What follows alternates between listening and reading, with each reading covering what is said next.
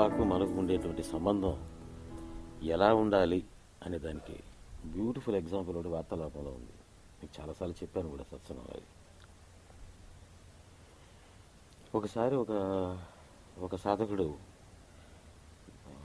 భగవంతుడు శ్రీమన్నారాయణ దర్శనం చేసుకోవాలా, ఆయన సాక్షాత్కారాన్ని పొందాలని చెప్పి అడవిలోకి వెళ్ళిపోయినాడు. పోయి ఒక చెట్టు కింద కూర్చొని ఘోరంగా తపస్సు చేస్తున్నాడు. మనుషులు విపరీతమైన తపన ఉన్నది, దానికి శ్రీమన్నారాయణ మీద ప్రేమ ఉన్నది, ఘోరంగా తపస్సు చేస్తున్నాడు. ఒకసారి అదోన నారద మహర్షి పోతున్నట్టు పోతూ వీడిని చూశాడు. ముచ్చటేసింది ఆయనకి. వీడెవడ బాబు శ్రద్ధగా చేసుకుంటున్నాడు కుర్రాడు అని అనుకొని దగ్గరికి పోయి, ఏమన్నా ఏం చేస్తున్నావు నువ్వు, ఏం చేసుకుంటున్నావు అని చెప్పి ఒక మంచి చెడ్డ అడిగి తెలుసుకొని, ఏమన్నా నీకేమన్నా కావాలా చెప్పు. నాకేం అవసరం లేదు స్వామి, అసలు మీ దర్శనంతోనే నాకు చాలా ఇదిగా ఉంది, అంతకంటే నాకు కావాల్సిందే ఉంది అంటే, అలా కాదైనా చెప్పు, ఏదైనా నీకు ఏమైనా కావాలంటే చేస్తాను అన్నట్టు. నేను చూస్తే నీకు ఏదైనా చేయాలనిపిస్తూ ఉంది, నువ్వు కానీ నీకేమైనా కావాల్సింది హెల్ప్ చేస్తాను అన్నాడు. నాకేం హెల్ప్ అవసరం లేదు, ఇప్పుడన్నా మీరు అట్లా వైకుంఠానికి పోయినప్పుడు ఒకసారి ఆ విష్ణుమూర్తిని కనుక్కొని నాకు ఎప్పుడు సాక్షాత్కారం ఇస్తాడు, అపాయింట్మెంట్ డేట్ అది నాకు కనుక్కొని నాకు చెప్పండి అన్నట్టు. దీనికేముంది పెద్ద మహాభాగ్యం, చెప్తాలేపో, శ్రద్ధగా చేసుకో, బాగా చూసుకుంటున్నావు అని చెప్పేసి వెళ్ళిపోయాడు. ఆ తర్వాత పోయి అరువుకి తిరుగుతూ పోయేసేసి ఒక రోజున వైకుంఠానికి పోయాడు. పోయి విష్ణుమూర్తితో అది ఇది మాట్లాడుకుంటూ ఉండేటప్పుడు, రిపోర్టింగ్ అనేది చేస్తుంటప్పుడు జ్ఞాపకం వచ్చింది. మర్చిపోయినా స్వామి, నేను మన దారిలో వచ్చేటప్పుడు అక్కడ దగ్గర ఒక చెట్టు కింద కూర్చొని ఒక సాధకుడు ఉన్నాడు, చాలా ముచ్చటేస్తుందో అని చూస్తాను, మన శ్రద్ధగా చేసుకుంటున్నాడు, వాటికి మీరు ఎప్పుడు సాక్షాత్కారం ఇస్తారు, మీకు ప్రత్యక్షం అవుతారు, ఒకసారి చెప్తారా అన్నట్టు. నారదా ఏం చెప్పేది చెప్పు. వాడి కర్మ ఎంత ఉందనంటే, వాడు కూర్చున్నటువంటి చెట్టుకి ఎన్ని ఆకులు ఉన్నాయో అన్ని జన్మలు ఎత్తిన తర్వాత కానీ నేను వాడికి దర్శనం ఇచ్చేదానికి కుదరదు, వాడి ప్రారంభం అట్లా ఉంది, నేనేం చేసేది చెప్పు, వాడి కర్మ అలా ఉంది అన్న. అబ్బా పాపం సార్ దురదృష్టవంతులే వీడు, అన్ఫార్చునేట్ ఫెలో, అన్లక్కీ ఫెలో అనుకున్నాడు. అమ్మని బయలుదేరి వచ్చేసాడు. ఆ తర్వాత కొంతకాలానికి మళ్ళీ అదే దూరం పోతున్నాడు. వాడు ఆడు కూర్చున్నాడు. వాడిని చూసేటప్పుడు జ్ఞాపకం వచ్చింది. సరే వీడికి పోయి ఈ దుర్వార్త ఎందుకు చెప్పడం వాడికి చూసి చూడట్టు వెళ్తా ఉన్నాడు. వాడు చూసేసాడు. ఆయన చూసేసి, ఏంటి స్వామి మొన్నేమో నన్ను నువ్వుకే వచ్చి పలకరిస్తేవి, ఈసారి చూడకుండా పోతే నేనో తప్పు చేస్తానా, ఏందట్ట వెళ్ళిపోతా ఉండదా ఆయన అంటపడాడు. ఏం లేదు నేను చక్కగా ఉంది, నేను ఇది వేరే పని అర్జెంట్ పని మీద పోతా ఉన్నాను, అందుకని నేను మళ్ళీ వస్తాను కదా అన్నాడు. కాదు స్వామి, కాసేపు కూర్చోండి, మీరు పోయారా వైకుంఠానికి అన్నాడు. పోయాను. ఏం చెప్పాడు. అప్పుడు అవంతా ఎందుకు, నీకు ఆ విషయాలంతా కూడా అడగబాకు, నువ్వు చక్కగా చేసుకున్నావు, శ్రద్ధగా చేసుకో, గో హెడ్ అన్నాడు. అట్లా కాదు స్వామి, నాకు ఏదైనా చెప్పండి అన్నాడు. నీకు ఎందుకు చెప్తున్నాను కదా, చక్కగా చేసుకుంటున్నావు శ్రద్ధగా, దానికి హ్యాపీగా చేసుకోపో అన్నాడు.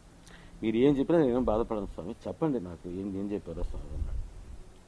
సరే నేను ఇంతకు అడుగుతున్నావు కనుక చెప్తున్నా, ఇదిగో నువ్వు కూర్చున్నటువంటి చెట్టుకి ఎన్ని ఆకులు ఉన్నాయో అన్ని లక్షలు ఉన్నాయి, అన్ని లక్షల జన్మలు నువ్వు ఎత్తిన తర్వాత కానీ ఆయనకి దర్శనం ఇవ్వట, ఇప్పుడిప్పుడే నీకేం హోప్ లేదు అన్నాడు.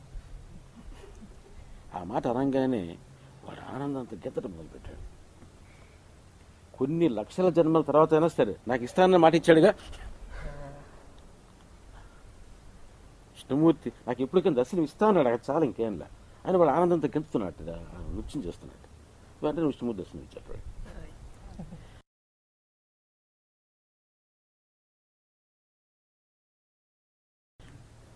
దర్శనం ఇచ్చాడు. వెళ్ళిపోయిన తర్వాత పక్కకి పోయిన తర్వాత, ఏంది స్వామి నన్ను ఇట్ట పరుగు తీసి పనుకాడు,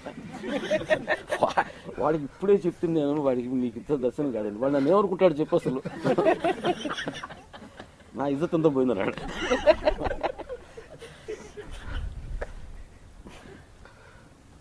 అప్పుడు ఆయన అన్నాడు, నేనేం చేసేది చెప్పు, లెక్క ప్రకారం అయినట్లయితే వాడి ప్రారంభానుసారం కర్మానుసారంగా అయినట్లయితే వాడికి 8 లక్షల జన్మకే వస్తుంది. కానీ నేను వాడికి ఎప్పటికైనా దర్శనం ఇస్తాను అన్నటువంటి మాట వినటంతో వాళ్ళ కలిగినటువంటి ఆనందోద్రేకం ఉన్నది, ఆనంద అతిశయం ఉన్నది, ఆ ఎక్స్టసీలో వాడికి ఉండేటువంటి అన్ని జన్మల కర్మ కాలిపోయింది, మాయమైపోయింది, భస్మం అయిపోయింది. దర్శనం ఇచ్చాను.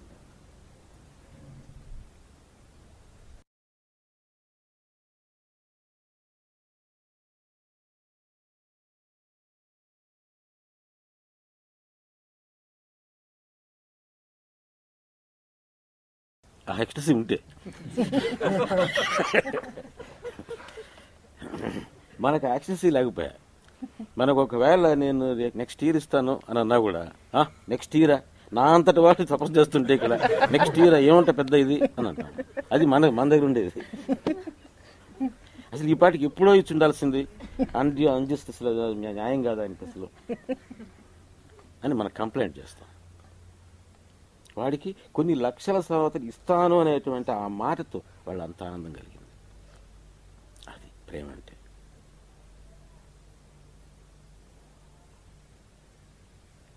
అది నిష్ఠ, సబూరి, సంతోషంతో కూడిన ఓరిమి. ఆ సంతోషంతో కూడిన ఓరిమి నిజంగా మనకు ఉంటే అంత స్పాట్ తిరిగిపోతుంది అంతే. కొన్ని లక్షల సంవత్సరాలు వెయిట్ చేయాలా అనేటువంటి వెయిటింగ్ కూడా వాడికి అంత ఆనందంగా అవుతుంది కా పని. అది సబూరి అంటే.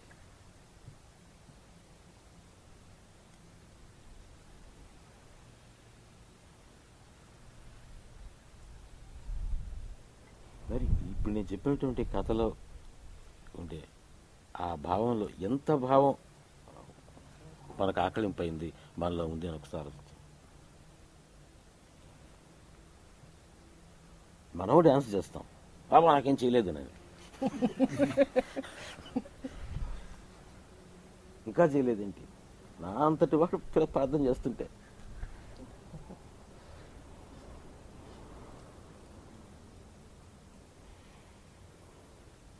ఈ కథ గుర్తుపెట్టుకోండి. ఈ కథ గురించి ఆలోచిస్తూ ఉంటే ఎన్నైనా మీకు అవగాహనకు వస్తాయి, ఎన్నైనా తెలుస్తాయి. అది నేను ఎక్స్ప్లెయిన్ చేసేదానికంటే మీరు ఆలోచిస్తుంటేనే మీకు తెలుస్తుంది. ఈ స్టోరీని గుర్తుపెట్టుకొని అప్పుడప్పుడు గుర్తు తెచ్చుకొని ఆలోచించుకోండి. రత్నాలు దొరుకుతాయి.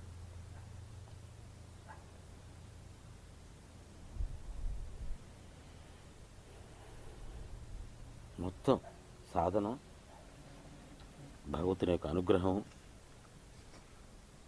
ఆయన ఇప్పుడు సాక్షాత్కారం ఇస్తాడు, కర్మ, ప్రారంధం అన్నిటి యొక్క మెకానిజం దాంట్లో ఉంది. అన్నిటికీ సంబంధించిన ఆన్సర్స్ దాంట్లో ఉన్నాయి.